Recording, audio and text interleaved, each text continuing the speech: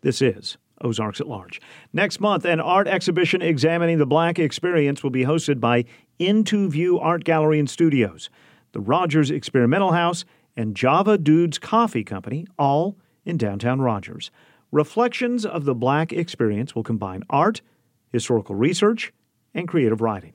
The exhibition will be curated by Kinya Christian, artist and owner of INTO+VIEW Gallery.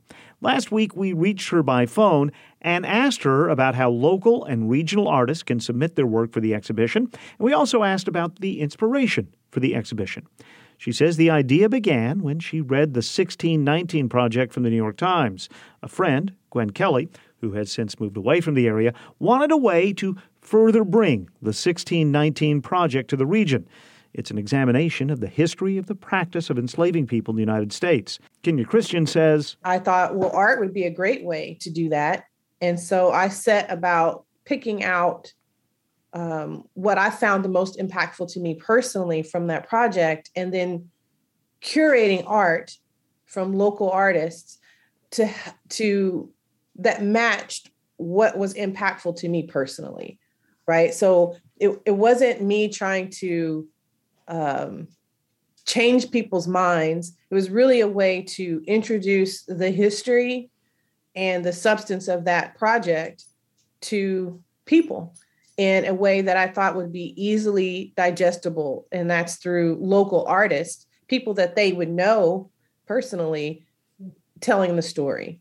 And so as a curator, that's what I was looking for, really, was what was impactful to me and how I was presenting that project. Now, going forward this year, because certain people, certain entities have decided to make the 1619 Project a political hot rod, I have to be very careful how I take the next iteration of this exhibit and go beyond the bounds of that project, really, and make it more localized to our community here.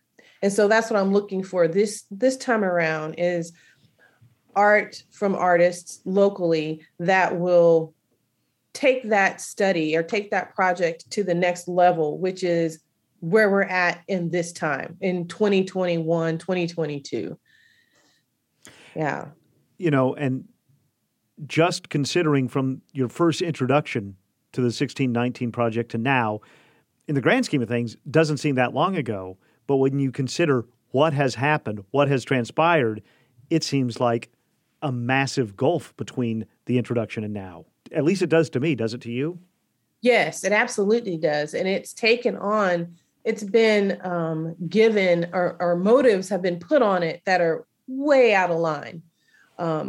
And I think it was a way to change, honestly, just my personal opinion, I think it was a way to change the narrative of what was happening in the spring, summer of 2020 with COVID and the murder of George Floyd, the murder of Ahmaud Arbery. All these things were happening. And it was like, let's change the subject. Let's attack this and say it's un-American, right? And that it's all of these are just theories and opinions.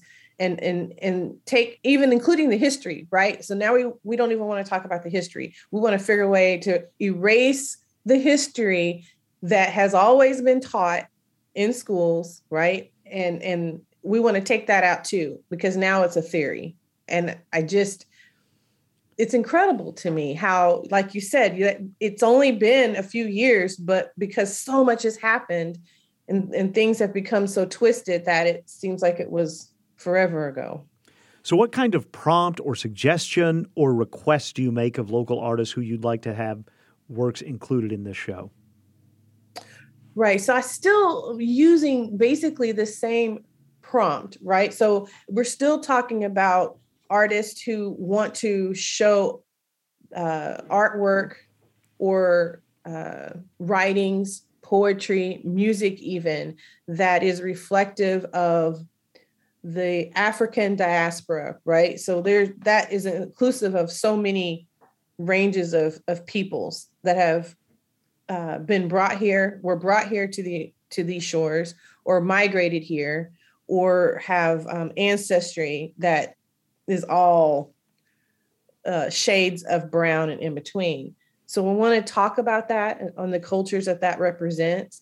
I want to highlight Black history, obviously. If we can localize it, that's even better. What is Black history as it relates to the state of Arkansas and in our area? Black culture, music, theater, sports, industry, innovation, cuisine, yes, all of that. Want to highlight that, and I want artists of all ages, of all races, to be able to show appreciation and reflection of that in their artwork, right? Because as I talked to several classes of students here in Northwest Arkansas about this exhibit over the course of the last 2 years. And the one thing I always left these students with is that they are all part of the Black experience as well. I mean, Black history is American history. And so they are part of that. If they experienced any part of or love any part of Black culture, who watch Black athletes, who didn't see what happened to George Floyd, right? So they experience all of this. And so how do they see it? What's their take on it? I want to hear their narrative, and then we can have conversations about it. And I think it's more important if it's not just Black artists or artists of color who are presenting their art. It's, let's get everybody involved and talk about these things. You mentioned that there has been a politicizing of the 1619 project, and we have to, I think you use the word careful. I mean, does that exist somewhere in the back of your mind? Just that, this is a subject that some people, many of us have different approaches to it or introductions. There could be controversy involved. Right. So, yes, I have to be. Yes, there. So, in talking about this particular exhibit and in opening it up to reference historical data, I will keep it that way. So, in the actual project, it contained essays that were personal reflections of your thoughts of the people who wrote those essays.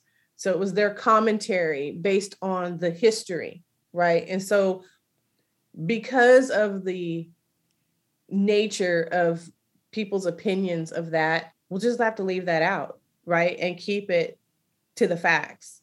And facts and history, what's been recorded, what's always been taught in schools, it can't be denied. And there are other things like, for instance, I'll tell you, I included lots of images from the Library of Congress. So who of us can argue what's there, supplied to us from the Library of Congress? I was very careful to use that source judiciously, and also to make sure everything is cited correctly, and really try to pull it in and show what happened here in the state of Arkansas in particular. So we can't deny those things because they happened.